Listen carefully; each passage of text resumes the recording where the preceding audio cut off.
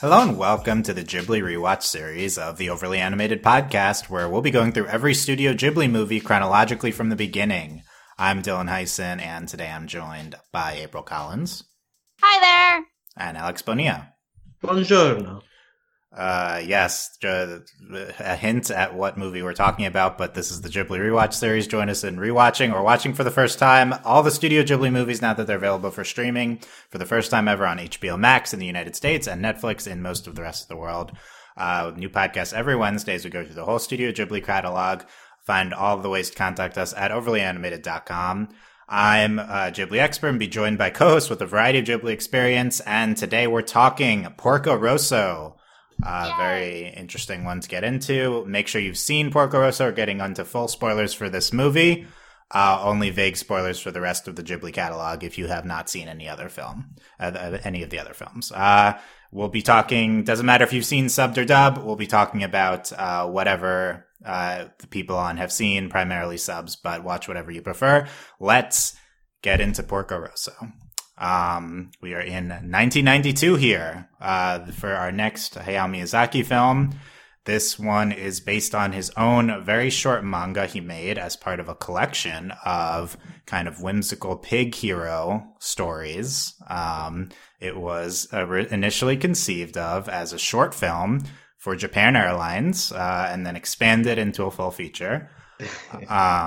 Similar. Well, was it like Porco telling you put on your seatbelt if you want to be a safe I don't know. pilot? I don't think it was a safety instructional video. It's just it was going to be like a legit, I think, like 45-minute thing. But this happened a few times. I think with Miyazaki, ended up expanding it to a full thing. He some context, as we talked about on the Kiki podcast. He's pretty exhausted after Kiki, and then apparently he helped in producing Only Yesterday as well. And those are two similar-ish movies, so he wanted a change of pace, and we got it with Porco Rosso. This is a movie about a former World War I pilot, now bounty hunter, and a pig, Porco, or formerly known as Marco. So, a lot of interesting things to get into. It's a different type of movie than some of the previous ones we've been talking about. But first, let's go through what your history is with this movie, and what did you think of it upon watching or rewatching it, April? So, I've seen this movie multiple times, and one of my best friends, this is actually his favorite Ghibli movie, so it obviously has a near and dear place in my heart. I like this movie. It's interesting. It captures my attention. I love the music in this movie so much. I did something interesting because normally I always watch this movie subbed, but I actually watched it dubbed. So I have some interesting, I guess, like feedback about that. For instance, I prefer it it's like I prefer subs typically, but it was interesting to watch the dub. I didn't like this movie dubbed. So How did you like Batman as Porco, Michael Keaton? Oh, no. Like I think my biggest I think that kind of checks out Batman being Porco. Yeah. Well, they like added dialogue and then like changed it a lot. So, and I found the movie more problematic dubbed versus subbed. Interesting. You can get into some of those things you noticed. I haven't seen it dubbed in a while, so I don't remember any of that. Yeah. So, but I mean, I still enjoy this movie. I love it. I don't know why, but I always feel like planes and like aviation has like a near and dear place in my heart. So I guess me and Miyazaki have that in common. For sure. But yeah, so still enjoyed it. Still great. I'm super excited to talk about it. Yay. Okay, well, this is the plane movie, so if you like planes, this is, Wind Rises probably second. Maybe, but yeah, okay. A lot of planes talk. I don't know how much there's to say about the planes, but maybe we'll see. Especially considering I don't think any of us are aviation experts. April just said she loves planes, so we'll see what she has to say about the planes. I've had a lot of friends who were pilots and stuff like that. Okay. So, and my ex was a pilot as well, and I grew up by an airport. So, how many planes have you flown in? I mean, other than have you flown any non-commercial airplanes? Yeah, I've Okay. flown in a lot of non-commercial airplanes. And what is it? Like my ex, his family actually owned a plane. So Okay. it was like a 6-seater plane. So Wow. This is infinitely more plane experience than me, and I assume Alex. But Yeah. okay, yeah. So we have a plane expert kind of April here. So Alex, though, what about you? What's your history with Porco? What do you think of the movie? I'm not a plane expert, so that's out of the way. what? Are you a pig expert? Well, I've seen a pig in real life before. That's like the bare minimum. Yeah. I feel like I probably petted them at some point. Okay. But like, with Porco Rosso, I just watched it for the first time this weekend. Before this, the only knowledge I had of Porco Rosso was the meme of rather a pig than a fascist. Like that, and I think that's most people's entryway into knowing that this movie even exists. Is just that. I don't know if that's a more recent thing, but that's definitely the most current famous thing about the movie. Right. And so like that's literally the only thing I know about this movie going in. So after watching it, I'd say that this is a fun movie as all Miyazaki movies have been so far. It definitely feels like it has a bit more of a story compared to like the slice of lifes that have been covered recently, like Totoro or Only Yesterday. Like there does feel like there's a little bit more of connective tissue, but it still feels very loose in that like the plot points, so to speak, are not exactly like don't feel as high stakes as maybe other movies. But so like the movie itself felt very, very nice, very smooth. But my main takeaway is that Porco himself is a character I really sympathize with because to the point. Because the thing is, up to this point, like most of the Miyazaki movies have been focusing from kids' perspectives. You had Lupin at the very beginning, and like that's like sort of an adult. And since then, like you haven't really had much in the way of like adult main characters until Porco.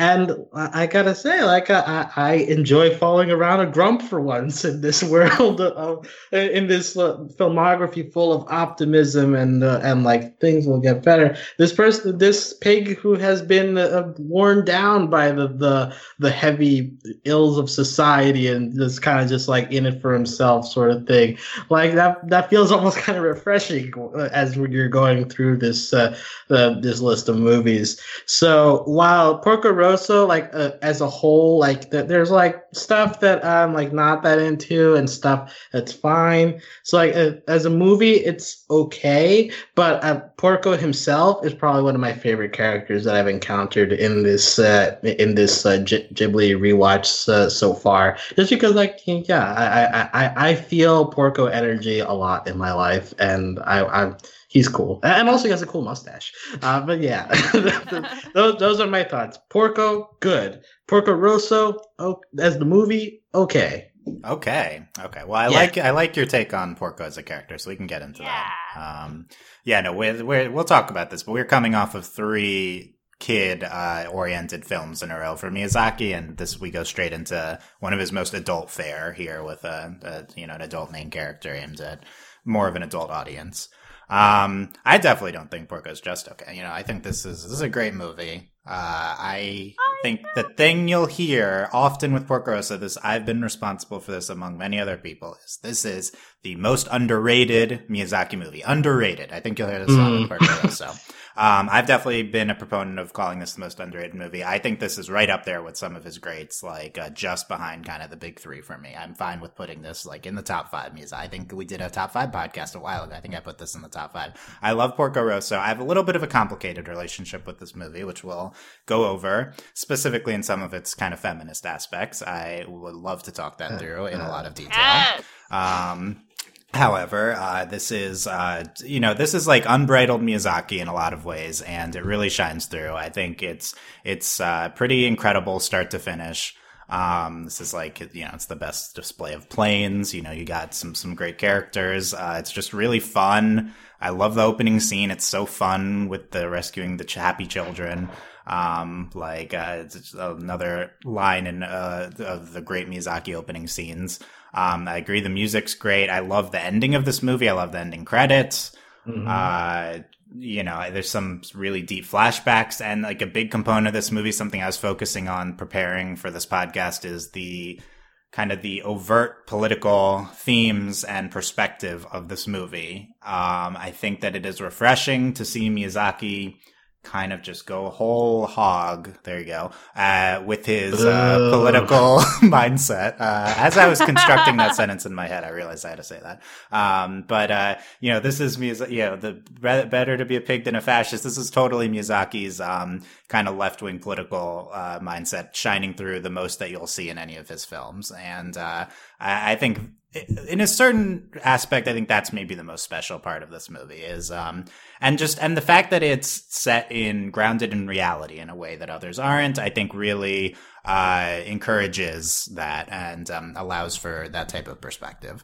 So I think this is a special movie. I think it's also just a really unique movie compared to other Miyazaki movies. Well, like, the closest thing to this is probably Wind Rises, which we'll talk about in like months. But even, I think it's different from that movie, and it's like very different from the movies we've been talking about previously and the ones we'll talk about next. So, that's probably where I want to start. I mean, I think just at its core, this is like, I'll be referencing Miyazaki World by Susan Napier as always throughout the series. She kind of starts her chapter on this by comparing this movie to Casablanca. So it's like a Casablanca-esque Miyazaki version of that movie, like maybe a 480s or a golden era, like Hollywood style film. And that's like kind of crazy that there's a Miyazaki version of all of that. That's a part of the reason why I wanted April on this one, just because she is a film person perspective on it. I don't know, April, do you have like thoughts on this, how this movie functions as like a Miyazaki version of an old Hollywood style film? I can see it fitting into. I was like, whenever I was looking over like your outline and the 40s Casablanca-esque, like, yeah, I can kind of see that. Like, that I think it's a good like comparison. So, but I do agree that it's like a very Hollywood style like war. Like, I would say it's more like Hollywood style wartime versus like Casablanca-esque. So, because it's kind of like, it's like definitely like coming out of the war, and I love like all of like the war talk that takes place between the characters as well. Like, oh, I was a World War I fighter, like X, Y, and Z. And obviously there's the whole scene where he talks about surviving that one battle. But yeah, like, How does it function for you as like an entry kind of in this like old Hollywood style? I think it functions very well. Like, I would say that like this would make you appreciate like, I guess I'm going to say actual like Casablanca and things like movies like that sort of style. Just because like, yeah, it's animated, but it is still more adult and it's still a lot of fun. So I think it would be like a good entry into like that part of film history for sure. Yeah, I feel like that's not like a type of movie that I'm personally, I particularly feel like if I was going to watch a movie, I'd want to watch like a super old movie. I like not really, but this movie kind of makes you want to, like, if anything, like this, it seems so fun, and like the tone of it, like I totally feel like you get into more of those type of movies from this. I think the other thing too is that like the story itself is interesting, and it's not necessarily like you're not focusing on a love story or like anything else. Like it's kind of just an interesting like this is the other world of it kind of thing. So well, yeah. I would say that actually like at least to me, what gives off the old Hollywood vibe primarily is kind of the strained relationship between Porco and Gina. Yeah. And it's like, well, it's not like an overt love story, but it does feel like a kind of like old Hollywood, like we're not allowed to show them being intimate, like physically. So we have to show them like having conversations alone in rooms and like being wistful about each other. So like in that sense, like at least to me, like that feels like a big piece of this movie, and one of my preferred parts is like seeing their back and forth throughout, and like down to like the at the ending of the movie is like kind of like that's like the last carrot that they dangle at you is like, how does that end? And so like I think that's a big piece of it. Also, I want to say, like, the comparing this to older Hollywood is interesting because, again, we have to remember this is Miyazaki. This is like one of the most colorful animators that exist. And so like putting something that like in your head like you've only seen as like black and white movies for the most part, like in this like vibrant environment, it's like it's a twist that it's a combination that fits very well because of like how it's handled, and like at the same time like there's the fantasy elements as well of, you know, the pigman as well as like a lot of like the facial stuff and the stuff that you can do with animation. So like it does work on that old framework, but I think that what makes this movie like feel special is the fact that you're able to apply like this vibrance that you don't usually associate with the older films. Yeah, I think that's a great point. That a lot of its appeal, I think, comes from it being a fluid, colorful animated movie version of that type of film. And I agree that kind of the Porco Gina undercurrent through the movie is probably the best Casablanca comparison. I think that's kind of what you focus on the chapter. But yeah, it is kind of, for me, it is kind of only an undercurrent because I do think Fio kind of takes center stage for most of the movie with Porco. So it is interesting how he handles. I mean, it's very Miyazakian in that he's not going to focus on romance. So there is kind of this core romantic through line in the movie, but it's really not something that we dive a ton into. We can talk more about that. But yeah, just like Miyazaki's spin on this, like that's kind of my first topic. I feel like I want to get into a ton is just like how Miyazaki, like how this is like the most Miyazaki movie, how this plays into the time period of his life right now, or like when he's making this movie. And I want to start with a quote, definitely the best quote I think from the Susan Napier Miyazaki World chapter. She says, "One can imagine many directors might want to create a post-World War I romance about a war-weary aviator and a beautiful chanteuse. Such a movie plays into our notions of a gold time that we are now locked away from, lost in the detritus of too many subsequent brutal wars and the more subtle brutalities of modernization. Few directors, however, would make that aviator a bounty hunter with a hideout in the Adriatic who entrusts a team of Milanese women, ranging from grandmothers to teenage girls, to rebuild his beloved plane. And no other director that I can imagine would make that aviator a pig in exile.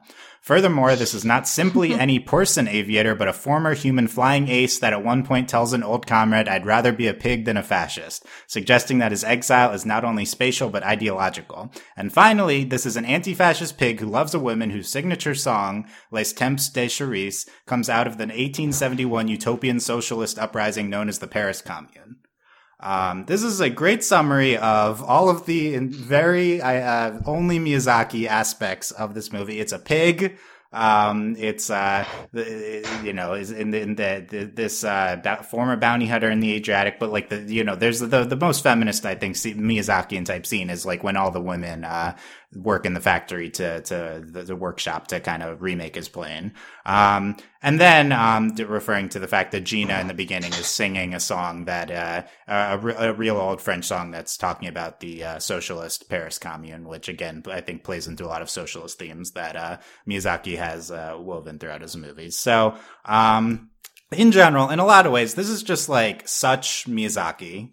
All these elements. I mean, I think the fact that the main character is a pig, on top of everything else, is it's something you want to talk about too right away. But it's like, so I'm almost distracted by that. But we can get into some of the other parts of. I'll bring in another Susan Napier quote right away here. She says, like it's part human, part pig hero, this movie is a hybrid, an enthralling adventure that is also a unique commentary on political and moral commitment, middle age, masculinity, and desire. It is also in many ways the most naked expression of Miyazaki's own longing for a different life, a life of action, freedom, and intense moral significance. One that was far away from the constant work and pressures of the director's normal existence. Its gorgeous animation and fantastic plot can be seen as a kind of therapeutic processing of the traumas of middle age. I think you could paint this movie as kind of Miyazaki's midlife crisis, is kind of the summary of. This is like, what she's saying there is like, this is like what Miyazaki would want to be. It's kind of like his wish fulfillment with Porco. He represents Miyazaki's moral and political stances. He's taking action on things. Even with his interaction with kind of these two basic archetypes of women that we see in Miyazaki's films, in Fio and Gina. I think that's an important context to kind of keep in mind, is this being like very much a movie Miyazaki would make at this point of his life. I think he's around 50 or something at making this movie. And like this as unbridled Miyazaki, and also as his kind of wish fulfillment. And then there's another aspect that like we can bring in after that, which kind of like crafts the context for why he made this specific movie. But Alex, any thoughts on that as someone going through Miyazaki's kind of catalog recently for the first time? Does this feel like the most Miyazaki, and how about this as like his wish fulfillment? Well, two thoughts. First, like you've mentioned a lot about like the politics of this movie. I find interesting that when I was watching, again, like remember, the only knowledge I had about this movie was the one line referencing the fascism. So I was going in being like, okay, this is going to be a very political movie. So perhaps because of that expectation, I was kind of surprised that like it's not actually that, at least when I was watching it, there doesn't seem to actually be that much overt commentary. It's mentioned in like the backdrop or in like conversations that don't really affect the story. Like he's talking to the storekeeper a little bit about the government, but like you could like blink and that scene goes and it doesn't really affect anything.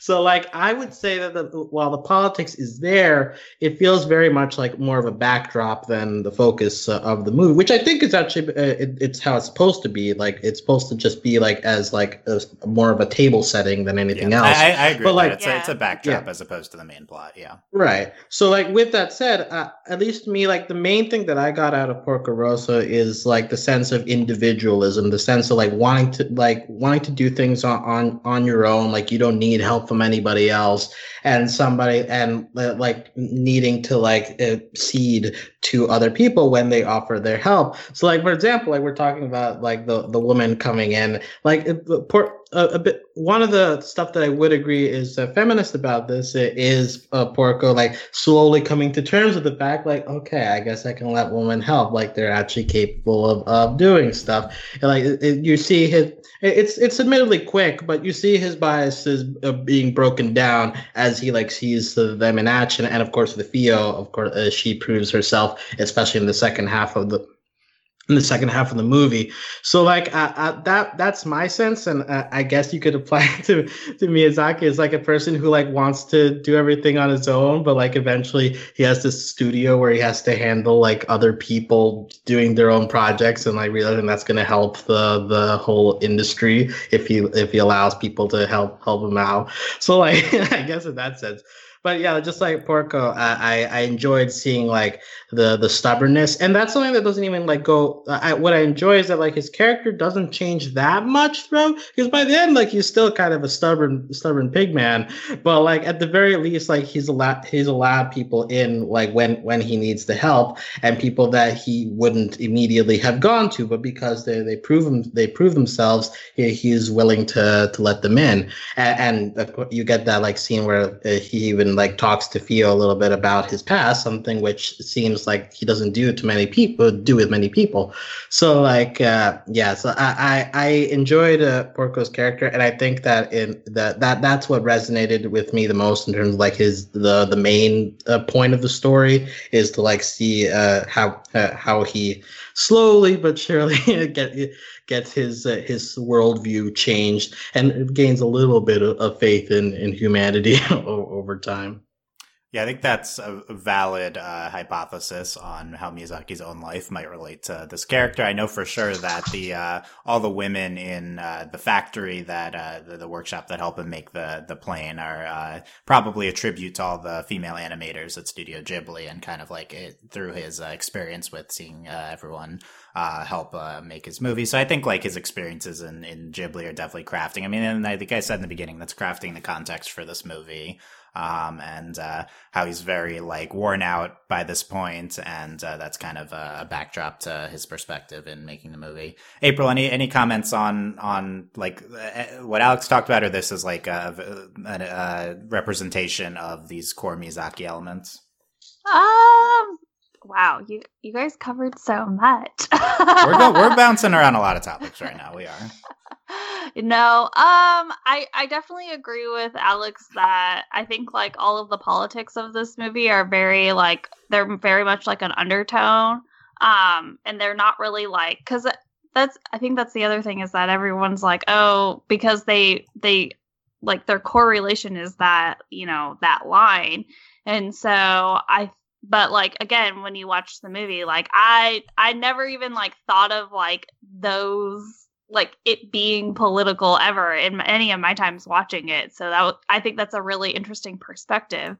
But yeah, well, we can dive into this a little bit. I mean, you know, political in the sense that it's against the rise of fascism in 30s, 40s, you know, like something we would all be against at this point. But, you know, I think he would relate it to current conflicts, which we can talk about in a second. But my biggest argument against the political perspective, the movie only being a backdrop, although I agree it's generally that, because, you know, he wants to create a fun movie at the core, and I don't think he's trying to create a political drama. But there's the scene when they're done with the factory, Porco and Fio escape from the fascist Italian fascist police trying to chase them down. You know, so like there is like the anti-fascist, like that is like a component of the plot, and then there's the Italian Air Force is coming to them at the end, and that's all kind of under the growing rise of fascism in power in Italy at the time. It's definitely an influence on the plot, but like it's more, the focus is definitely more concerned on Porco's personal journey and kind of what's going on with his conflict with Curtis. Yeah, there is the better a pig than a fascist is how it's translated in the official subtitles, but the other quote is works better, I think. And then you do get this line, well, I think Alex mentioned when he's talking to the one of the shopkeepers, war profiteers are villains, bounty hunters are just stupid. The guy talking to his son after Porco, I think, buys ammo or something from them. Oh yeah, Porco leaves the store. Yeah, so like there's you get this this you get like small jabs. I think it's like what's most striking, I would say, is that a real life history, political history is the backdrop for this movie. You know, like the actual locations, and this relates to the setting of the movie, the actual locations, I think, are like kind of fictional, although there's clear parallels between real islands and kind of the islands that they're all on. And so the setting of this movie, I think, bounces from modern, like Italian Croatia, I would say the Adriatic Sea kind of separating them. But just like actual real life historical context to what's going on, I think provides power and, like potency to the messages of lines like this, and I think there is kind of enough of it that it does shine through. Some context on the time when Miyazaki's making this movie in 1992 and why he maybe ends up making this movie versus some other ones. So we got to get into briefly some conflicts in the world at the time, starting. Yes. Well, just before you dive into just a brief comment on the settings, I do want to point out, like, a lot of times this reminded me of the settings of, like, Kiki's Delivery Service and Castle Cagliostro. Like, there's a lot of similarity in the vibe of that. The main difference is you're using, like, Milan, like, you're using the names of real-life places. But I would say that, like, I think there's just a difference of opinion. I don't think that there's much added in terms of, at least in terms of the setting, like the effect of like putting you in that time and place he has really down the general European old style vibe, and I think that comes across whether you name it Milan or you name it whatever, like some other fake name. Like I think that comes across all the same. The main thing is the time period, like you're saying World War, like that itself, like does have an effect. We're talking about World War I experiences. Yeah, I would say that's mainly what I'm saying. I also do think it's the type of thing that'll shine through more upon multiple subsequent rewatches. You know, it's the type of thing where I'm watching this movie for the sixth time, I'm gonna like focus more on these more subtle things at this point. So I definitely like the core of the movie. I think will shine through for the most part on like most viewings. I definitely think so. So get it some context. I think like another aspect, getting into like Miyazaki's perspective making this movie, and we seem to want to go to other topics because this is like not a lot of like discussion to get into, but I want to like note like very much his disillusionment with the world shapes this movie, which is interesting because I do think there's a lot of positivity portrayed in the movie. But also like Porco himself is very disillusioned with the world as well. Maybe through his eyes. That's why he's like maintaining his independence. He doesn't want to join the Air Force or the pirates or anything. Like he doesn't agree with anybody's ideology. He's just like, I just want to live my life and like not be bothered by any of this. Yeah. I think that's a good argument in favor of Porco being kind of this Miyazaki stand-in character. Here's a quote from Susan. Well, these are quotes from Miyazaki quoted in the Susan Napier chapter. So Miyazaki says, we felt the world was getting better bit by bit. Our history was that things would get better. So when Yugoslavian ethnic wars happened, we were dumbfounded. What was going on? Were we just going backwards? These last 2 years since 1992, I've really been running around in a haze. He also says, I used to fight constantly with my mother when I was an adolescent about whether people are stupid or not. My mother's cherished opinion was that people were hopeless. I always disagreed, but lately it's unconditional surrender. So him very done with humanity from that quote, seems like. Another context is the Gulf War also happening around this time. Susan Napier says, Japan's involvement in the Gulf War, while hesitant and piecemeal, seemed to Miyazaki and many others on the left to be a betrayal of the country's pacifist constitution. The high-tech nature of the war and the fact that the scenes of carnage were rarely shown in the media also greatly disturbed the director. In fact, he went so far as to state that after Kiki, he had been planning a film about young love set in modern Tokyo, but had abandoned that idea. As the critic Koji Okuda puts it, in a world of blood, Miyazaki could not make a movie about youth. I disagree. I mean, I think not soon after he is a big component of Whisper of the Heart, so that movie I think will get made soon. This is I think this is going to be relevant getting into Wind Rises later on too. So I think there's probably a lot of parallels between the two. But Miyazaki upset at world events and like humanity, and so like maybe channels into the character of Porco, maybe why he's making a film kind of set with more political tones. As we've talked about, it's more of a backdrop, but for Miyazaki, this is like way more than we usually see, I think, and we'll see from other films. This is like him being blunt, yeah, but not really. In this aspect, yeah, I think. Well, and also like it's important to note we choose an American as the quote like not really antagonist because like it's not like he's like doing necessarily evil stuff. I think he's like the villain of the movie. Yeah, like he's the person who's opposing Porco in this, and like the Gulf War was mostly American stuff. Also, I'm aware of that time that he didn't show up to the Oscars because he was angry at the U.S. for being involved in Iraq. So, like, this is like also like I in addition to being generally anti-war, like which has come out like since Nausicaa, but like also like it does feel like specifically American involvement is annoying to him, and even in this movie, like the American is kind of portrayed as like kind of like over the top, pompous, and like that's a reputation that's been gained over the years, but it shows that specifically is kind of like rubbing the wrong way, as it does with many people, I'm sure, around the world.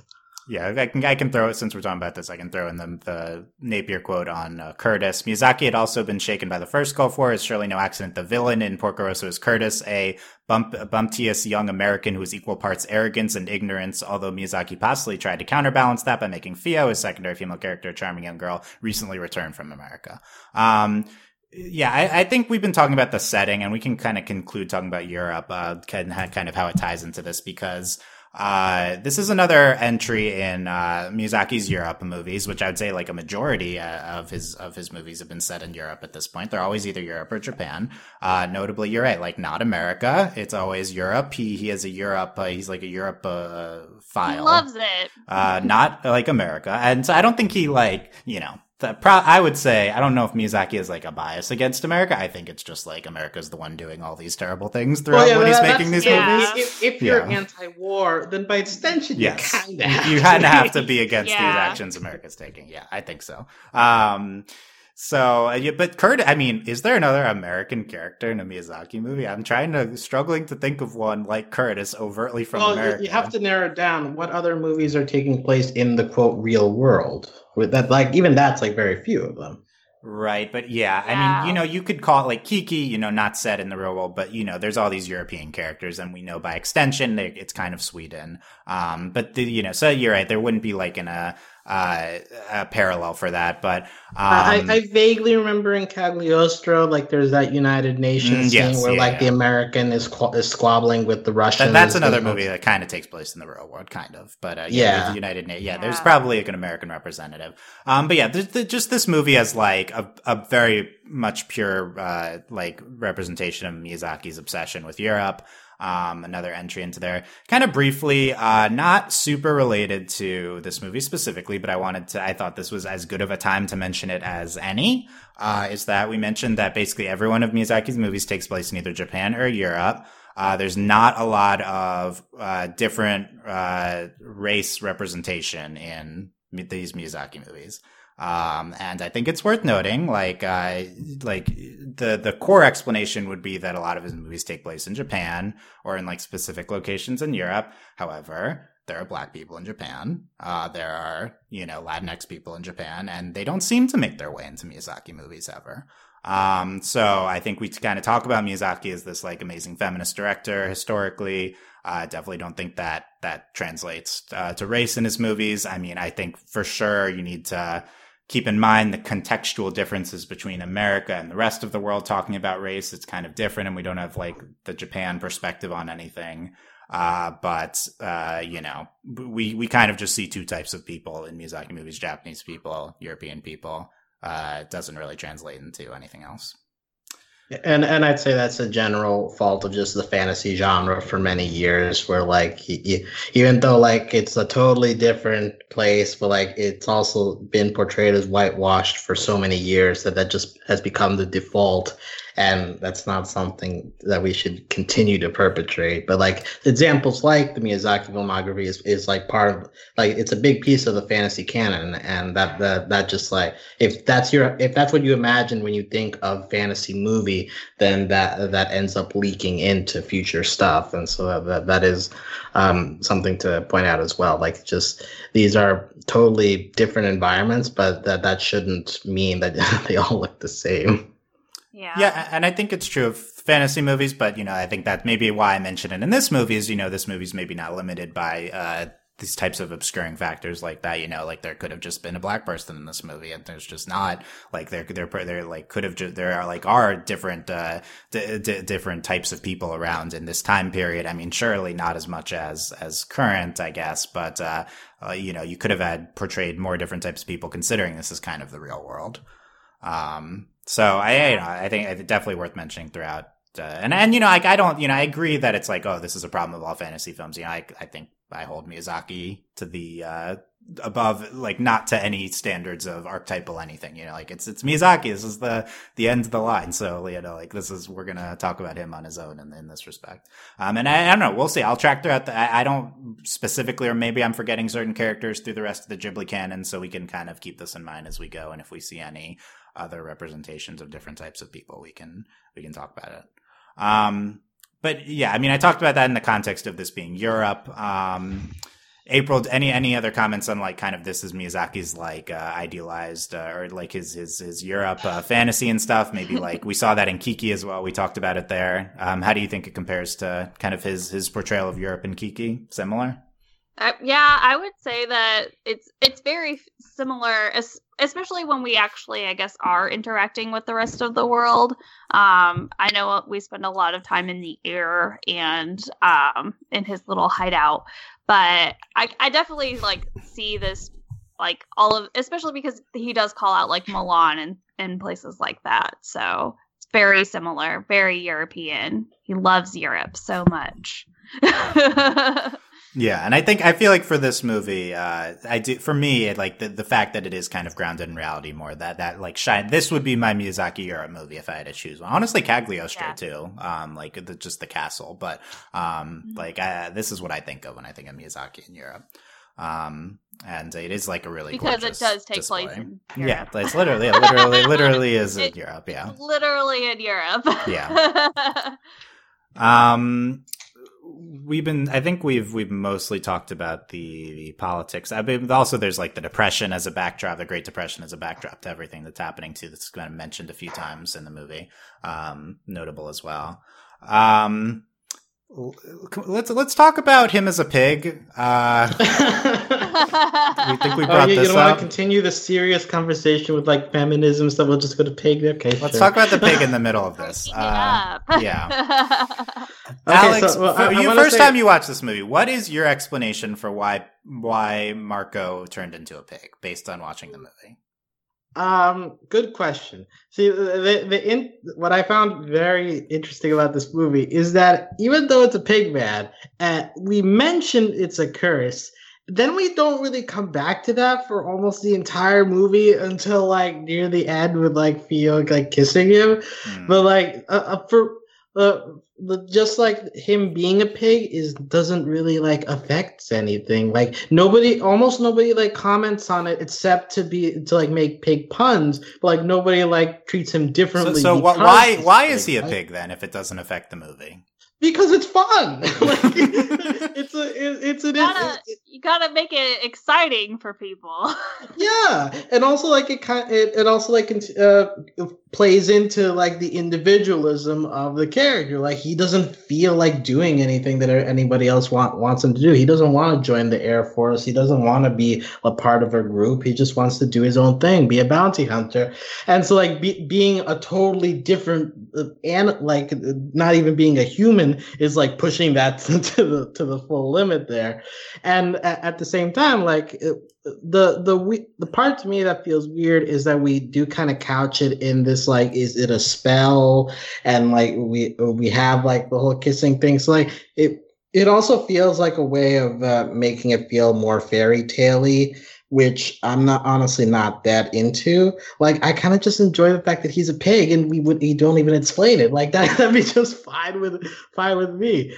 But like so I prefer that it doesn't have much of an explanation. I just like weird movies, and like this makes it feel fantastical a lot in spite of its grounded realistic setting that we spent like half an hour talking about. Like just him being a pig, like that's a good time. And like he has those like the dark sunglasses all the time, hiding his little beady eyes, and he got his pig snout, and it's great. You love pigs then. You did see a pig in person once. Yeah, you have seen a pig in person. I like shows with talking animals. That's just that's a lot of modern animation. I like. Yeah. So like this fits right in there. But yeah. So like I enjoy the pig stuff. I don't think they do that much with like there is symbolism there, but it's very light. And I'll say that I'm not that much of a fan of like the whole like spell stuff that we like briefly touch on. Well, good thing it's like barely in the movie then. It's like yeah. Okay, yeah. So I like your point about how this like you were talking about how grounded this movie is in reality, and then the main character's a pig, so it's kind of a fun contrast. Yeah. That at its core, maybe that's why it just mixes it up a little bit. Yeah, April. How about these two questions? So, like, why is in the context of the movie? What's your reason? What's your read on the plot as to why he's a pig? And then also, like, why did Miyazaki just make him a pig? Like, in a meta sense. So, okay, wow. There's a lot of like thoughts racing through my head. So give us all of them. okay, so I like that he's just a pig, and I think it's funny that so because it's like a realistic setting, and then everyone's just like accepted the fact that he's a pig. Like, this is something that happens every day. Well, I mean, not every day, because they do, say like, oh, it's the pig pilot and stuff like that. But I like that it exists. I think it's like funny because they're like, oh, it's a curse or whatever. And it's like, oh, okay, I guess, like, whatever. And we just move on with our day. So I really like that aspect. If I had to like try and put context or give it a reason why he was turned into a pig, you could say that like it's because it acts like a pig towards women. And I'm like, to get into like because he is a little bit well, he's not a little bit, he is very sexist towards, women, and has a lot of comments about their capabilities and like their place in the world kind of situation. So maybe it's like one of those like, oh, well, because you can't respect women, you're going to be a pig. And that's why like, he feels like, oh, well, maybe if I give you a kiss on the cheek or something, and it's like, no, it's not that kind of curse. Like, it's not about finding love. It's about like me as an individual kind of thing.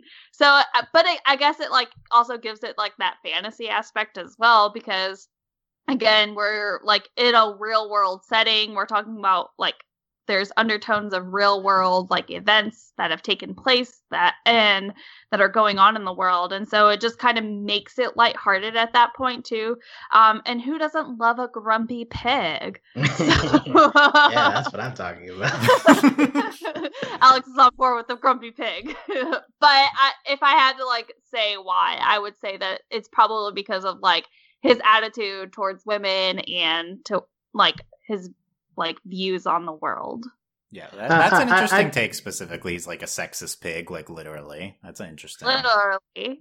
Yeah, I'd say I agree with the idea of it be like also being a extension of just general stubbornness. Maybe not like directly him being piggish towards women, although that is the case. But like more like that's an extension of just like his entire personality of like being like doubtful of anybody being capable of doing anything. Also, but I would say with regards to women, it is noticeable that the times we see him as a man is in that picture with Gina from the past, as well as we get that flashback of him flying the plane with like Gina when they're kids. So like I think that another possible interpretation is as well like him drifting apart from Gina over the years, and he's gone so far off emotionally that he's become this pig.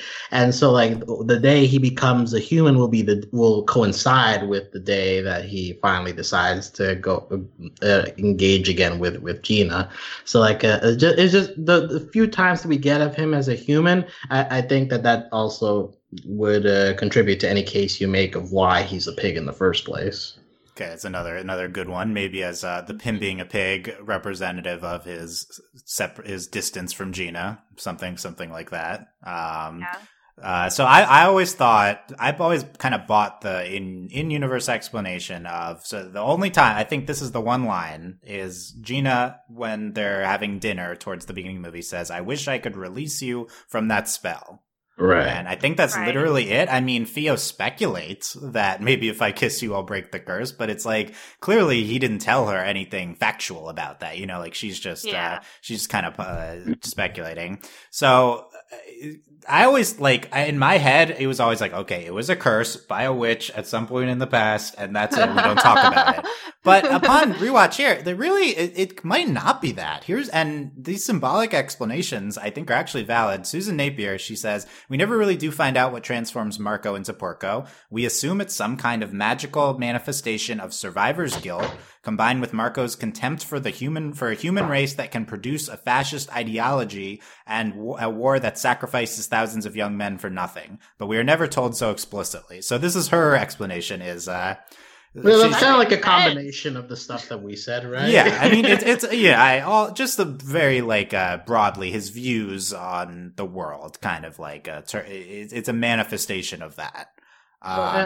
I'd say another thing that goes against the spell interpretation is that there is a moment before the kiss happens where Theo like looks up while she's like sleeping and she sees Porco, but in man form for a brief second before like she gets noticed and then he turns back into pig. But like the point, like the fact that that's happening in like a relaxed setting and like he is preparing for something. So like I don't know if that contributes to anything, but just the fact that it happens before, the kiss like kind of like detracts from the possibility that was actually what fits anything. Maybe it's like a glamour. And that's just like Game of Thrones situation. No, like maybe, but maybe he doesn't actually look like a pig. That's just how everyone else sees him. Yeah, I mean, yeah, sure. Like, I think you can interpret that Theo scene as just like that's her seeing something like in her own head, and it's not literal. I think that's possible. Yeah. In terms of like why Miyazaki did this, I think like the obvious explanation, if you look into the history of the movie, is he had a manga with a bunch of pigs as characters, and he adapted one of them into a movie, so he kept that aspect. Yeah, so it's just like he could have changed it though, and they made a major feature, and he kept that really weird aspect. And he's been asked a lot of times, why is this? This is probably one of his most common questions, like why is this a pig? Miyazaki does not answer things straight, so we really don't get a good explanation from him. I think a lot of his default answer is kind of just it's fun, like that is kind of what he says. Exactly, and that's my thing with like in general with like animal stuff. Like if you listen to this podcast before, we've had this discussion with Dylan about shows like Amphibia. Like there's the thing of like why are they frogs? But there doesn't have to be an explanation. Like just animal people are fun, and like we can explore like the different attributes of nature and like how anthropomorphized stuff we can get. I will say though, lots of missed opportunities with pig. I mean, well, maybe not missed opportunities, but they have a lot of restraint in terms of like there's not actually that much like pig jokes. Like he doesn't wink. There's a few pig like jokes. There's some, but there's not like puns, right? Or like wordplay, but like there's no like oinking. There's no like tail stuff. Like they don't actually do anything with like the pig body per se. It's so in that sense that they actually kind of restrain themselves in terms of like it's a pig, but we're not really going to talk about him being a pig. It's restrained, yeah. So I think for the most part, like Miyazaki would say, it's fun. There's this brief interpretation in the Napier chapter. Porco Rosso means red pig in the translation. Yeah, red communist. It's like Miyazaki kind of has these socialist communist beliefs. At one point he is an aside, like in making the film, all this disillusionment and regret piled up. I had the feeling I will be the last red, and the vision became that of a single pig flying alone. Not clear if he's joking, but there's a potential explanation for him being the last communist. Also he was a war pig, so he had the blood of his fellow soldiers. Okay. Yeah, but the end conclusion. Oh, and here's the last aspect the pig on discusses. At the end, Curtis is like, "Wait, let me see your face." Right, and that's after Theo kisses. After Theo kisses him, what happened? Nothing. He's still a pig. Is he still a pig? Like, if I read the Wikipedia summary and it said, Curtis, much like Theo, sees him briefly as a pig. I always interpreted this ending. Don't see that, though. I always interpreted this ending as he changed back fully. I think he's not a pig anymore at the end of the movie. I think the problem is that I heard the dub does this differently, but the sub leaves it ambiguous at the end of like it's definitely ambiguous if he's come back and stuff. So like I think that the point is to be ambiguous. So like I'm not sure that like him turning back fully would make sense with what happens after. So but we don't see him. So like how would anyone know? Yeah, April, does he turn back? I like to believe that he doesn't turn back. What? Okay. Yeah, because like I don't know. I think like the whole point of it, like leaving it ambiguous and everything, is to kind of give like that sense of hope at the end of the movie. Like, oh well, like if Porco can become Marco again, like anything can happen when pigs fly. Ha ha ha ha ha. No pigs fly joke. I guess that's an English. No, thing, he did say he had to go fly at one point. Yeah, that like, was this pig has to fly, and I was like, who knows how that works in Japanese, though, honestly. But that must be like a universal metaphor, though. I feel like that's a universal thing.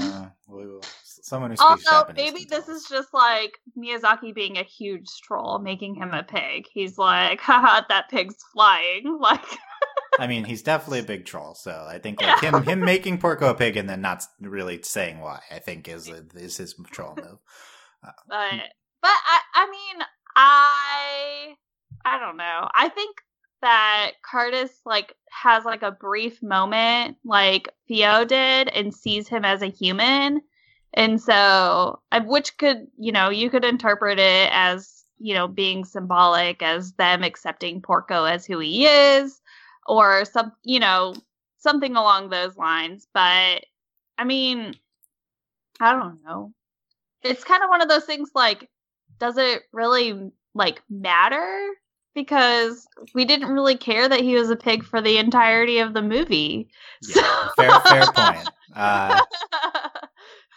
Yeah, I mean, I think you could interpret it as Theo kisses him on the cheek before and it doesn't turn him back. But this is like a kiss on the lips. I like, for me, there's like a difference there, but maybe there isn't, like in the turning someone back from a thing. And maybe just and probably it's not the kiss that would turn him back anyway. It's kind of this release of internal whatever's going on with the end of the climax of the movie. If you buy into this, it's a manifestation of his internal being. That's kind of the reason he's a pig. I think he turns back. But let's talk about the rest of the ending, because it is ambiguous, and that is the ultimate point, is it's ambiguous. Theo at the end narrates about everyone's future. I think, as we're seeing a few times, Miyazaki gives epilogues to all of his movies, basically. Which I think in modern times, epilogues are kind of seen as like weak sauce narrative, but here's the master, and he does have epilogues, so I hope people can note that. But usually it happens in the credits, but for this movie, the credits are like very, like serious and, I love them. Like, they really fit the movie, I think. But so like we have the kind of epilogue stuff like right before that. She says, she like Porco like, forces, her to leave with Gina, and she says she never sees Porco again, and but she is like friends with Gina, and like Curtis is a Hollywood star, and she runs the workshop, and she visits the hotel every summer.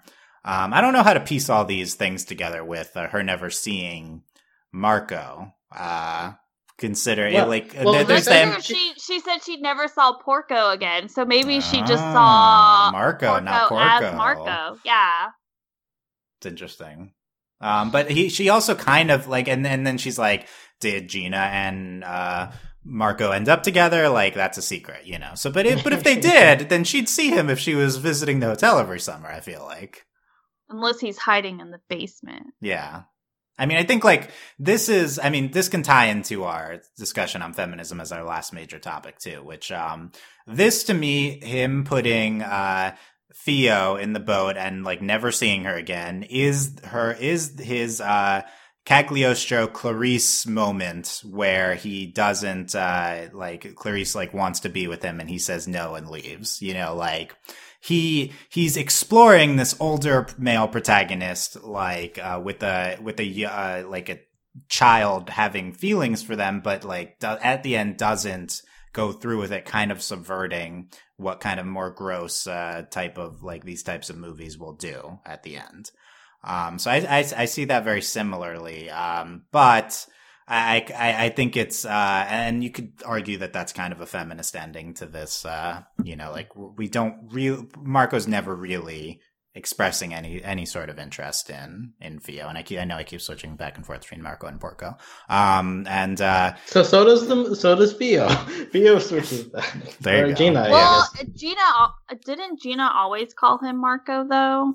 I think probably. Yeah, but she knew him when he was, Marco. I don't know why doesn't he change his name to Porco when he becomes a pig? I feel like just keep your name. No, Porco's cuter. Yeah, you gotta lean into it. Lean into it. Yeah, I guess that's how you avoid being bullied. Yeah. Pig, come on now. Especially if you're a bounty hunter, you gotta have a catchy name. That's true. Yeah. I think it's probably his bounty hunter name. Yeah. Porcoloso. Yeah. So Theo, like I struggle with Theo in this movie. I mean, Theo's great. I think she's a great character. But the difference between a Kiki, which is from the perspective of Kiki, and like most of his movies are from the perspective of the young heroine. This movie takes on the perspective of the middle-aged man, Porco. And as I've kind of alluded to with these Susan Napier quotes, I think there's an element of desire permeating this portrayal of Theo, even if the relationship is never inappropriate, even if she's never really sexualized by the movie.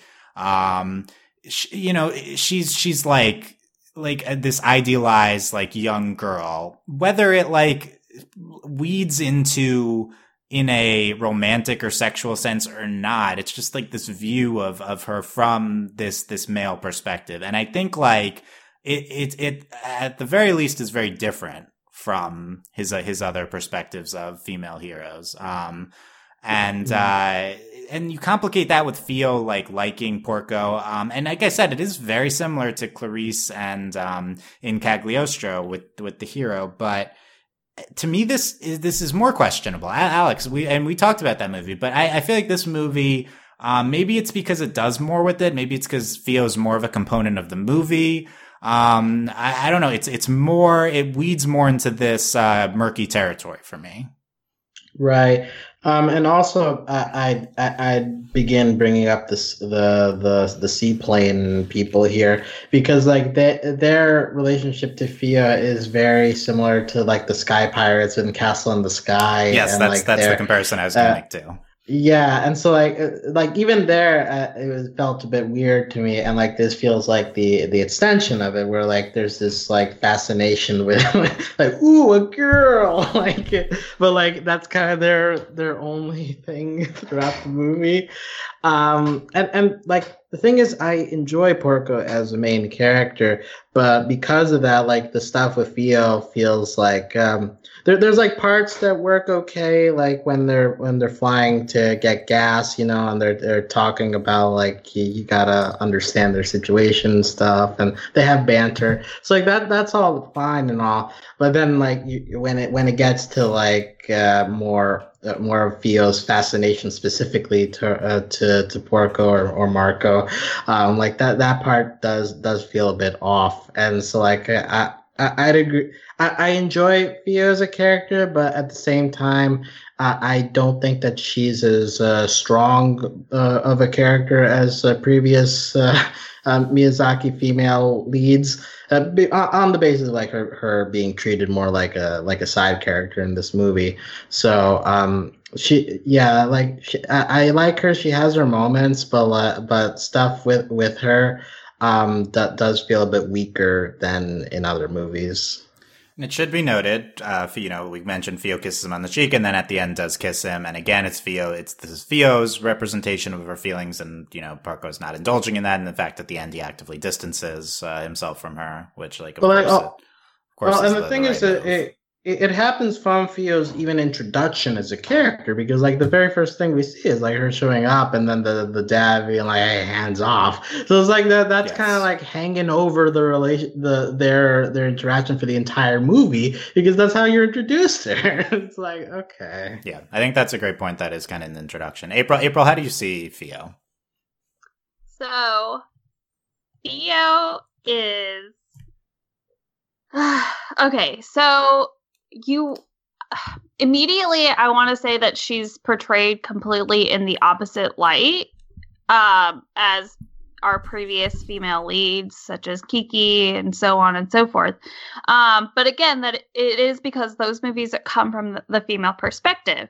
And it feels like, in comparison to this, it feels like it's an idealized like version. Like it would be incredible if like a man would just like, and again at this time and everything, like it would be such a high compliment for a man to be like, and I'm just gonna use Kiki as an example, but what's his face, he praises her all the time, like he's so fascinated with her like ability to function, and especially because she's a witch. But then we have like Theo, and like she is very capable. She's good at what she does, but yet she doesn't like get that like praise or recognition. I mean, she gets it from her grandpa, but it's very much like it's because she's his granddaughter versus like just being a capable mechanic and like aircraft designer. So which is why like I don't like the whole like Theo like if she even really develops feelings for Porco. Maybe she's, you know, obviously she's fascinated with him because of his, you know, his claim to fame in the aviation world or in this fantasy world. But I get to bring up why the dub is more problematic for me than the sub is because in the dub, like, man, Porco's laying it on thick, and they're really driving home the fact that, like, you can't be with this woman, like, you know, like, and he's like, with this cute girl, you know, and says all of these, like, I guess they're, like, supposed to be nice, but they're kind of derogatory, especially whenever he keeps calling her a cute girl, and I'm like, can you stop? Like, stop calling her a cute girl. Like, she's a capable woman. She's out here making planes. So, but in the sub, you kind of get that, but you don't get it as heavy as it is in the dub. Yeah, I think he does call her that at least once in the sub. For me, in like Japanese, that's more of a normal thing to say, like cute girl. But yeah, in English, that I think that comes across in a different way.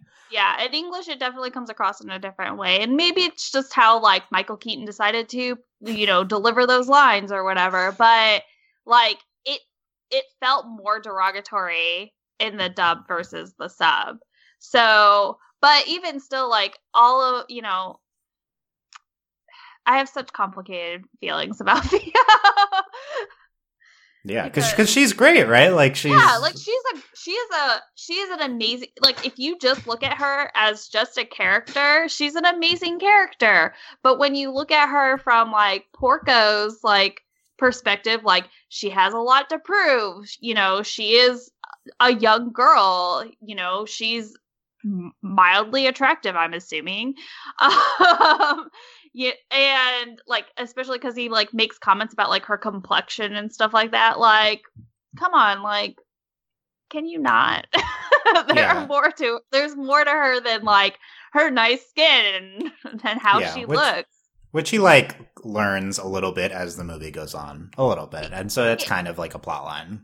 Yeah, like he learns a little bit, and there's a lot to be said about like Porco just accepting the assistance from women as well, because he like whenever, you know, all of the family starts to come, all of the women of the family start to come and like build the plane and everything like that, he's just like, well, why aren't there men? The men are doing other jobs. Okay, we'll tell them to come back.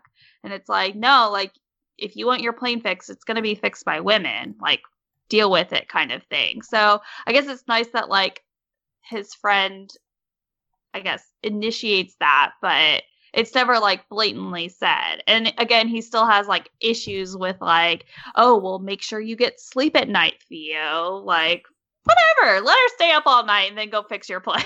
Like, yeah. And even like the comment, like, okay, it could be like taken that he was trying to be helpful by saying like, oh, if you change it like half a degree or something like that, like, that seems like you're like trying to check her work, kind of like, oh, you think you're good, you should probably adjust that. So it's, I don't know. Yeah, well, I think these are great points. For me, there's like two kind of things here, which is one, Porco being just like a sexist character. I think that is can be okay. I think it is realistic. And even like in the beginning, like the very beginning where he goes to save, you know, all of those kids, it's not that, oh, this is a job for you to do.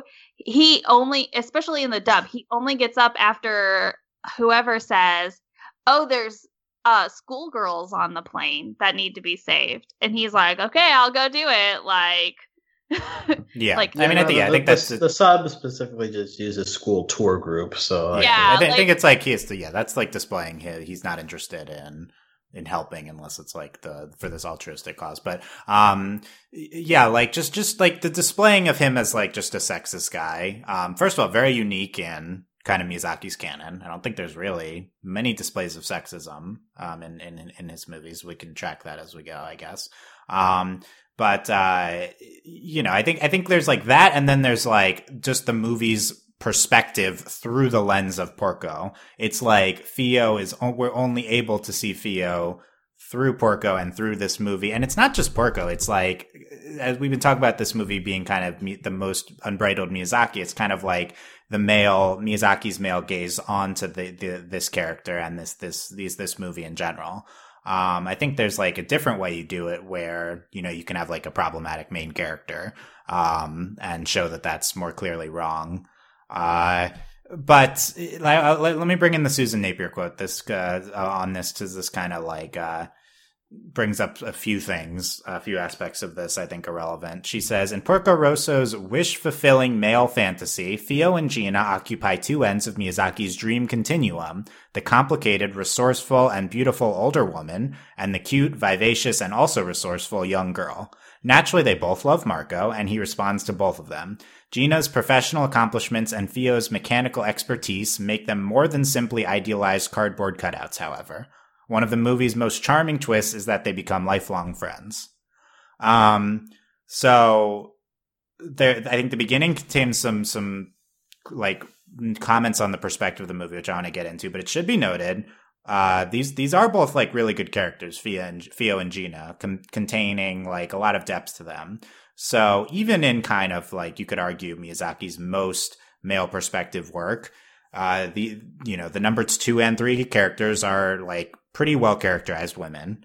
And yeah, this thing at the end, this notion that they stay friends forever. It is kind of like, and she never sees the guy again. I think that's a pretty cool ending, a pretty cool take on that. And like I mentioned before, definitely the most overtly feminist aspect of this movie is the scene when all the women come to work on the plane, from grandmothers to like children. That's like incredibly striking. That like feels super Miyazaki, that scene, and it's really good. But I like super agree with what Susan Napier says, is this is like the wish fulfillment male fantasy. You get like, the idealized like young girl and the idealized older woman, and like clearly these characters occupy, there's like archetypes for both of these characters throughout Miyazaki's films. But these are like, for me, this movie is like his perspective kind of finally coming out, because you look at the previous movies and most of his other movies and you're like, how can he be so feminist? Like, it's this old fashioned like Japanese man of a past era. Like, how are his movies so feminist? That's like, it's really hard to grasp.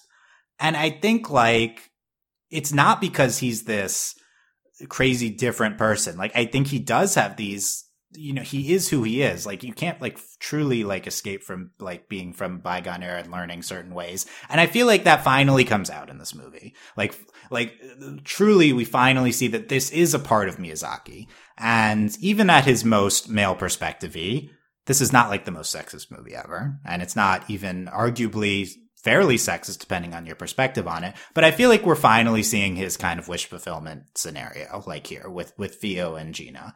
And, you know, it, in like I've said, speaking to like, to Miyazaki in a positive way, even in this wish fulfillment scenario, he has two powerful, great women as kind of the wish fulfillments. However, it's like here we get to see the perspective of that wish fulfillment, you know. He really keeps it in check almost every other movie, almost every other thing he makes, and he like approaches it the right way from usually young girls' perspectives, or sometimes like slightly older women's perspective. And like he totally is but this movie it's finally it like really comes out, and I think there's an argument that like you can't do this movie without being true to that kind of perspective. Like, what is this movie with the sanitized version of this like it's like if you're gonna do the more sanitized version, you make it from Theo as the main character. You know, like it does feel right to a certain extent, because you know it is Porco and he does kind of suck, and like so approaching the perspective of this movie from this wish fulfillment perspective. I don't know if it's like right, but it feels like it fits at the very least. I just say, looping back to where we started on comparing this to like a 40s old Hollywood thing, I think that part of the reason that he's been able to restrain himself from romance for so long is because like for the most part, he's been focused on like a totally different environment. It's like a story that requires a lot of attention. But putting this in the real world and basing it around like that aesthetic kind of like invites romance, because like that was a big thing of these types of like wartime movies, because you always needed like the male lead in addition to the action stuff to have like some kind of quote anchor, like keeping him grounded to life, and that was always a love interest. So like because of we're doing like an old fashioned movie, it makes sense that we're getting like more old fashioned views than we did in previous movies. Like you're talking about the archetypes of like an older resourceful woman and a young vibrant woman. Like that's pretty much like Nausicaa, right? Like that's like the first thing that comes to mind for me. Type, yeah. Where like but like the difference is like Nausicaa A is the main character, but B like has like her own goals and like a way loftier, so much more agency. Whereas, right here, Theo exists primarily to support Porco's goals, and so because of that, Theo doesn't get like as much to display her own personality, you know. We get the moment when she's like turning the Sky Pirates on using her logic of like, hey, you need to like show us like using their machismo against them, and like that's like a pretty good moment for Theo. And of course, like we get like her convincing Porco that she can do the job of designing stuff. I'll say like the part where she's talking about like, hey, like, what's the most important thing to building? And is it knowledge? And like, no, it's inspiration. Well, there you go. Like, I don't have knowledge, but I have like the inspiration to do it. Like that in itself is like kind of, at least to me, like a big deal in terms of, you know, like that those are opportunities that will usually only go to males that like, oh, I don't know how to do this, but I'm gonna like will my way into this job. And you know, having a woman do that, like that's at least a little different than like how it goes in real life. So like I just like there are feminist moments, but I just think that the romantic angle, it fits very well with Gina, and that's why like I like the Porco Gina aspect, in part because like there's like a more there's more distance going on there. There's more wistfulness. There's a little bit more of a history. Whereas here with Theo, like Theo has just met Porco and all of a sudden is enamored of it. So like I think there's a way to do this right, but I don't think that Theo is Theo being like in that like old enough to begin entertaining this, but still pretty young. Like that's like just a bad chemistry going on there. So like either you make her older and like you flesh out her backstory a little bit more, or you just like get rid of the romance towards Porco entirely and just focus on Gina. So like it's very close, and that's why like I think that this is an okay movie, but like the Theo stuff is like just off enough where like it kind of messes up that second half a little bit. So I think this is summarizing your thoughts as well. There are feminist moments, but there are also like parts like because of the way that that Theo is positioned so closely to Porco's goals that kind of limit her as a character as well. I kind of want to make a little bit of a distinction between romance, which Miyazaki basically disavows throughout most of his filmmaking career. But yeah, Theo kind of like has romantic feelings towards Porco. I think like the desire, like the desire of the perspective, like, yeah, it's the problem that Theo like has these feelings for Porco.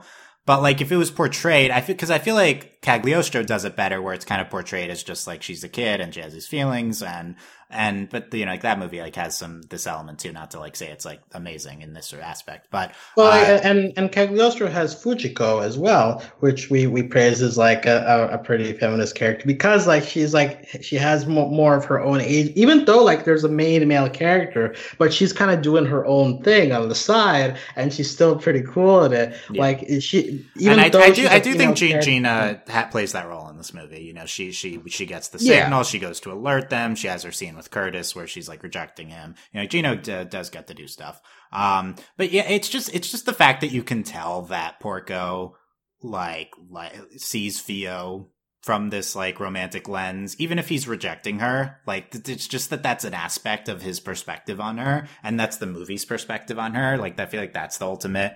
But the difference, the ultimate like sin, I guess. But I guess the argument I was kind of trying to make at the end, and I realize this is a very weird argument, but I feel like at least it's truthful. Like Miyazaki, like if Miyazaki could be a little bit more restrained with this, and I don't think he's restrained in his other movies. I think he just shifts the perspective. But if you're gonna show this perspective of Porco, it feels genuine. The fact that this movie looks at Fio from this lens, because that's how society does look at Fios in our world. I was gonna say, especially when you you consider like the time of which this movie takes place, period, like that's exactly how women were viewed. They were viewed as these agents to, if they weren't going to fall within like the traditional roles for women, because it was not like widely accepted that women went to go work in factories, and to pick up, you know, I don't want to say like pick up the slack from the men leaving to go do other jobs and things, but like they definitely like stepped up and, you know, did the work, you know, as well as men, if not as better than men.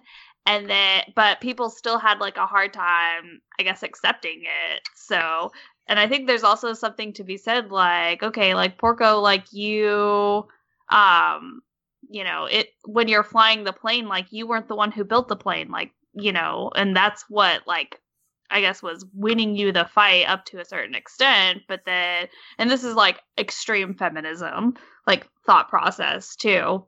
But, you know, like, those women didn't get credit for building that plane. Like Porco got credit for winning his fight or whatever in the air. But I guess like that dissolves because they start, you know, the fist fight in the water. So that's different. Yeah, we can talk about that.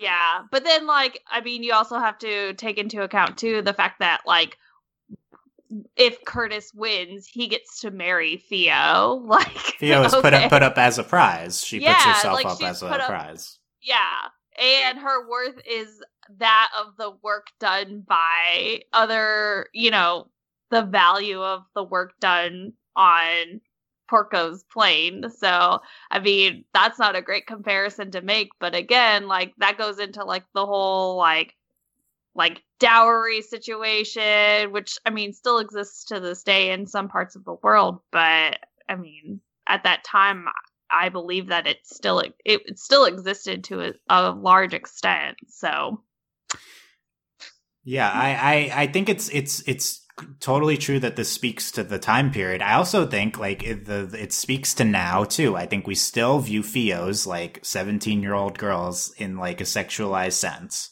As like this, like, and I want to compare this to a current event where there's like been a little bit of a reckoning in the art / kind of comics industry about men who groom younger women like at ages like Fio into like sexual relationships and like the pressure of the industry.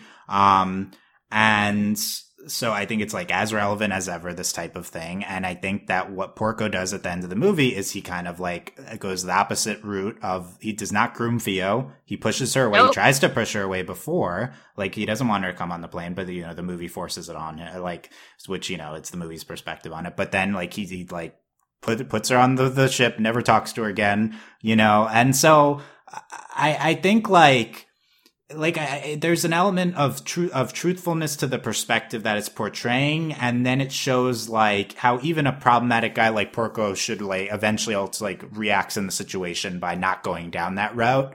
Like it's not like my favorite type of movie. Like I'd rather see the female main character. I'd rather see like not this type of sexism or problematic perspective portrayed. But like I do think there's some power to this authentic portrayal. And seeing how the characters ultimately react in kind of a non-terrible sense to what happens. Yeah. I definitely, I agree with that assessment, especially, you know, bringing up the whole like grooming of women that does take place today. So I would definitely agree with that. And it's just kind of like nice that, I mean, yes, again, Porco can be problematic and, you know, is a sexist character, but at the end, he is, I guess, like fighting for Fio to have her freedom to not be married, which, I mean, is still kind of sexist, like let Fio fight her own battles, but also like the fact that he puts her on the plane and leaves and never sees her again. I mean, like, I wouldn't call that a sad ending. I would call that a very happy ending for her, especially because she does get to become friends with Gina, and they become such good friends that they're in each other's lives until the end. So, which you also, I guess, kind of don't see as much portrayed, because a lot of the times media likes to pit women against each other. So yeah, that's why it's like a striking ending with that. Yeah, like it's very striking, because again, like you just don't really get to see that. They often would like pit women. Like I love that Gina and Fio don't feel threatened by the other person in any way, shape, or form. So yeah, I agree. And I, to conclude this, I realize that the argument I'm making is like kind of a little bit of a weird and different argument from the ones I typically portray. And I don't think I'm saying like what I was talking about with like the power of being authentic to that is right. I think if you disagree with it, like totally, I don't even fully accept that. Like I said, it's a difficult movie for me to process, like even still. But like if Alex is like it didn't, you know, ultimately there's parts that don't work for me. I'm like it still does work for me. So I was kind of trying to explain why and why I still do think this movie's great. But it is challenging. It works. It works, but yes, it's challenging. Because I mean, compared to like other Miyazaki films, you know, we do get it from the woman's perspective. And so having it, you know, from Porco's perspective, I mean, you're obviously going to see that change in, I guess, how the world is viewed. But I mean, it's kind of one of those like coming to an acceptance of like, this is what it was. You can't necessarily change that. But as a generous take on what the movie's doing. Yeah. Yes. Which could be true, but yeah, the positive perspective take on what the movie's doing, yes. I guess. Yeah. Alex, anything else on this topic? Just one, Cagliostro, I think does this all a lot better while still also being like in an old timey setting. Like it handles this stuff a lot smoother, I think. So like the idea that just because we're in the old setting excuses it, I'm not like I just can't be totally on board with that, because I've seen Miyazaki do better with this with a similar premise. I mean, it's not excusable. It's just like context, yeah.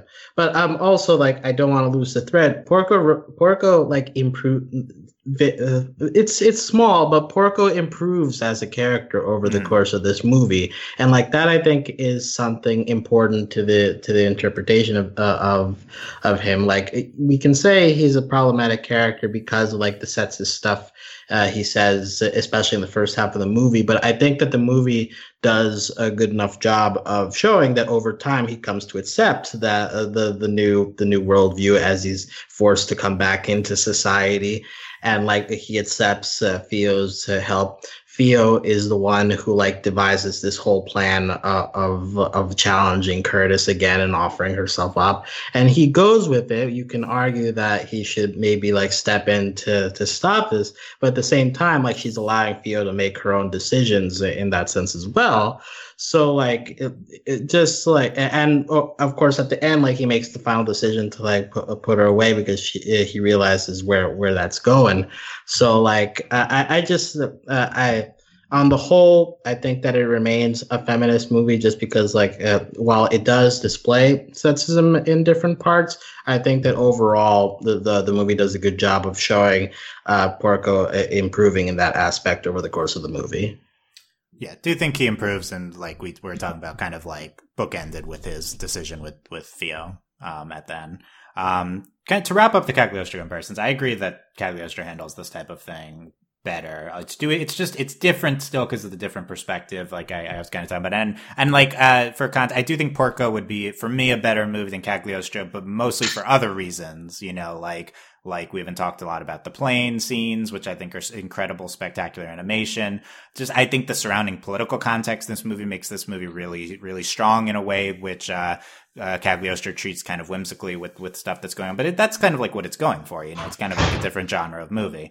You know, like I think the characters are stronger in this movie, et cetera, et cetera. It's like, I think this movie has a lot, just as a quick, not to make the point being comparing it to Cagliostro, but just kind of like the strengths of this movie they don't necessarily hit on a ton. Cause I do think Theo and Gina, as I talked about, really good character. I think Porco is like I'll talk about a really, really great main character.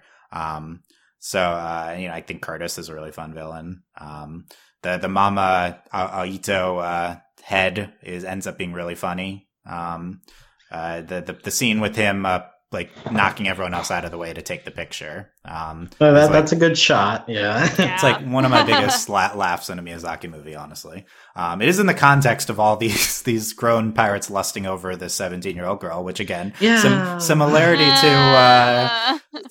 to, I mean, you know, it's like playful version of like lusting or whatever, but you know, that's what we assume is at the core, but badly. But, yeah, like you can make the comparison to Castle in the Sky. More creepy in that movie because it's a 13-year-old girl in there. But it's also even more playful, I guess, in that movie. But this is kind of like the another recurring element that Miyazaki shows sometimes of like older men like focusing on, at the very least, girls. Which is like weird in the context of the rest of his feminism, is probably like truthful, I guess, like in how the world works. But it's interesting, and then it's played for comedic purposes. I think we talked about it a little bit in that movies podcast too. Okay. Quickly, some things to start to wrap up here. April, any plain comments on how this movie handles I planes? Would love to know like the extent of Miyazaki's aviation knowledge, because like it felt very accurate and like wonderfully animated as well. Like I felt like I could have been watching a like actual movie of a dogfight or something along those lines. So I like that we kind of kept it grounded in a sense that you know, they weren't doing like crazy flips all over the place, which would not happen, especially with that type of aircraft. But so I just think that that's like a lovely thing, is that he could be true to the yeah, I guess the industry, and also I think that the American Curtis is like a nod to one of the people who like helped the Wright brothers. He shares the name with a real guy. Yeah, so I think that's especially cool. Like Glenn Hammond Curtis. Yeah, I was like, I don't remember his name exactly, but there's a section on the Wikipedia article right now about all the plane expertise. Really? Yeah. That's great. and I think Miyazaki, in addition to storyboarding every scene in every of his movies, insists on also animating every frame of the plane scenes specifically. So it's a lot of that in this movie. Yeah. One of the engines says Ghibli, and I Yes. was like, Yeah. man, why aren't Ghibli movies like Pixar where they have like A113 in every No. movie? Like they should just have the word Ghibli hidden somewhere in every movie. Yeah, I mean, I think Ghibli comes from a plane, so I don't know if it was like the literal like historical use of Ghibli, but I think he got it from like a random plane. So that's how it starts with anyway. So it's appropriate in this case, I would say. Um, yeah, I mean, it's not a lot of deep discussion like we've talked about past stuff with the planes, but it's a huge aspect of this movie. And is this a plane comment? Well, yeah, I'll say like I'm not as into plain animation, like so like that probably plays into my opinion of the movie since that's like a big deal with it. But the scene when they're Theo and him are in the secret hideout, and he's talking about the story of him like getting knocked out in the clouds, and then Yes. you see like all the planes like going up into the sky, and it's like a representation for maybe heaven or the afterlife. Like that scene in particular was just like one of the most beautiful shots I've seen in any of these movies. So like that part stood out to me, just like all the planes I agree. That's like clustered together. just that scene we haven't talked about yet. I think that's one of the standout scenes of the movie. Absolutely. Based on Roald Dahl's story, They Shall Not Grow Old. Apparently it is a pretty straight adaptation of that story, that scene that they tell. But yeah, that's a really gorgeous scene, very powerful in the placement and the animation and everything. That was like the main scene we hadn't talked about. I would have wanted to talk about too. I get I want to talk about Hotel Adriano. I think in terms of animation, just the background shots and the animation on the hotel and the surrounding Adriatic Sea, I think is a real highlight for me too. Alex, any other scenes you want to highlight from the movie?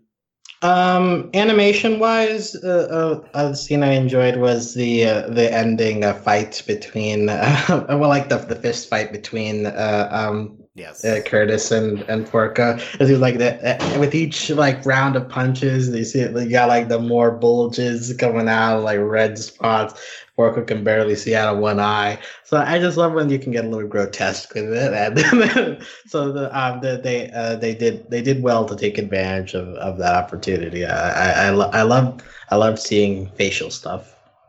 I do really like the dogfight. For me, the most striking part is the character aspect of Porco. He doesn't kill, and he's not trying to kill Curtis, whereas vice versa he is. Is that a Michael Keaton thing? Because Batman doesn't kill. I don't think that this is unless it's the recent films.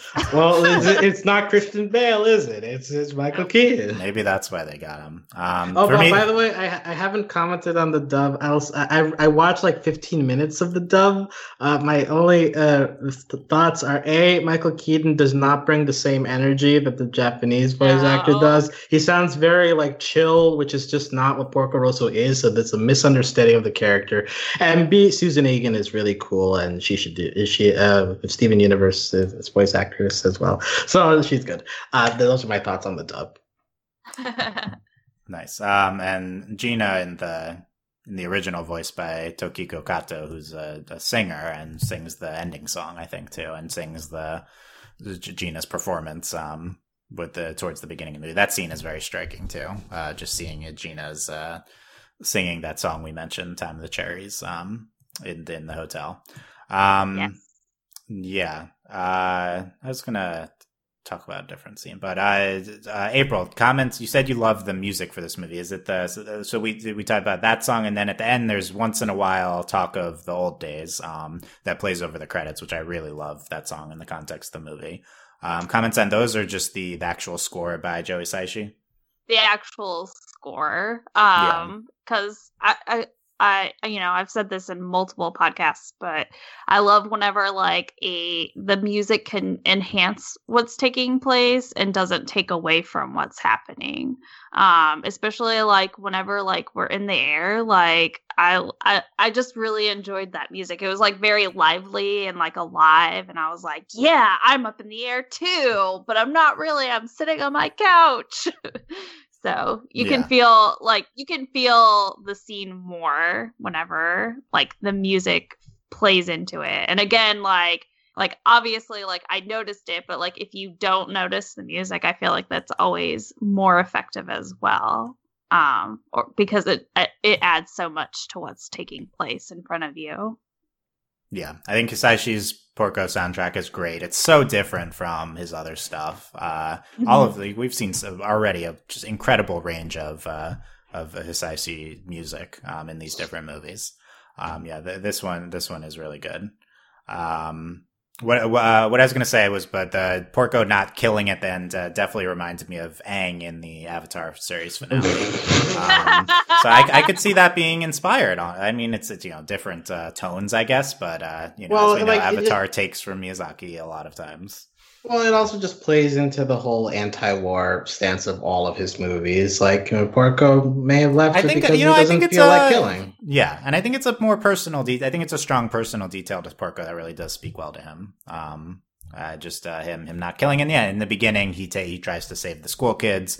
That's like I mentioned in the beginning. That's really one of my favorite scenes is just the kids gleefully being kidnapped. They're just so excited. Yeah. And I love it. Are we your hostages? Yeah. Are you real pirates? Like that's maybe my favorite scene. What is it like? They're just like running around and they're like, this isn't a playground. And they're like, oh, what's up here? And they're like, okay, but only for a second. Like, yeah. And then they all start jumping off. They start abandoning the plane. The Mama Ito is also very funny throughout the movie, as I mentioned, with the picture and just in general. That's a whole nother. There's like a pirate federation. It's a very like not explored mythological detail of this movie. There's one scene where they like provoke Porco, and that's kind of it. It kind of what is it? It makes me think of like in John Wick. Like you don't conduct business on continental grounds kind of thing. Like yeah, they go into between the countries and the sea. Yeah. Mm-hmm. Okay, I like it. Yeah, it's more pirates too. Okay, April. Anything else you can think of from the movie you want to hit on? No, I feel like we hit everything, and I got to have my feminist rant, so that's great. That's great. Yeah. It's a taxing discussion at the end there, but it's a necessary and complicated thing for this movie to talk about. Alex, anything else from Porco Rosso? Pigs are cool, you guys. I knew you were going to talk about pigs. Wait, Alex, have you seen a plane in real life? Have I seen a plane in real life? Yeah, because we asked if you've seen a pig. Yeah. Oh, well, that's actually a good point. I don't think I've seen like a one-person plane in real life. I've seen like a commercial plane. Yeah, like I've obviously been on like an American Airlines flight, but like I've never been on like one of those like a little Cessna. Yeah, one of those things. You're like, yeah, sure. I'm frightened by them, but as someone who follows sports and knows many athletes who have died from football plane crashes. As you should be. But, yeah, which is all the more reason I admire Porco for his bravery in continuing to fly that thing. We've got to some serious discussion here, but I hope that doesn't overshadow the fact that this is a fun movie. You can like put it on and it'll like you can just like lay back in your seat and just let it wash over you. Like there's not actually that much like stressful going on in this movie, so like also 90 minutes that helps. Yeah, also 90 minutes. So yeah, it's just a fun, relaxing movie. Maybe not like in the top tier of Miyazaki to me, but like it has its fans, and for good reason, because Porco is fun. Yeah, I would say that's a good summary of this movie's place in the canon. There's certain people, potentially me included, that would put this pretty far up there for Miyazaki, but then not necessarily as canonically great as I don't know what canonically means in this context, as some of the Spirited Away type movies. General opinion, but I'm glad people have exposure to Porco Rosso now from it being on streaming, because I do think is of the Miyazaki major movies is one of the least viewed ones in the US at least. So I'm happy people are getting to see it. Glad we got into all these aspects of Porco Rosso. And next week, big shift to Ocean Waves, the one nobody has seen. So we're very excited to talk about Ocean Waves. And then Pompoko, which is another one that has two words ending in, or wait, no, it's only one word ending in O. Never mind. But it's just Porco Rosso, Pompoko. They sound similar. Those do sound similar, yeah. So we got last major Miyazaki movie for a little bit here on the Ghibli Rewatch series, but we have the least major movie to talk about next time, and then some people consider Pompoko a major one, and then some Whisper the Heart, and then getting into Mononoke. So let us know what you thought of Porco Rosso, our discussion on Porco Rosso. Find all the ways to contact us at overlyanimated.com. Consider supporting us at Patreon, patreon.com/overlyanimated. Thanks to our current patrons, especially our patron of the podcast, Steve. And thanks as always to our patron executive producers, Ryan, Steve, Alex, Beatrice, Hugh, Michael, Needle, and Phonician. Back for Ocean Waves next week. Thanks for listening, guys. We'll see you then. Bye. Arrivederci. Bye.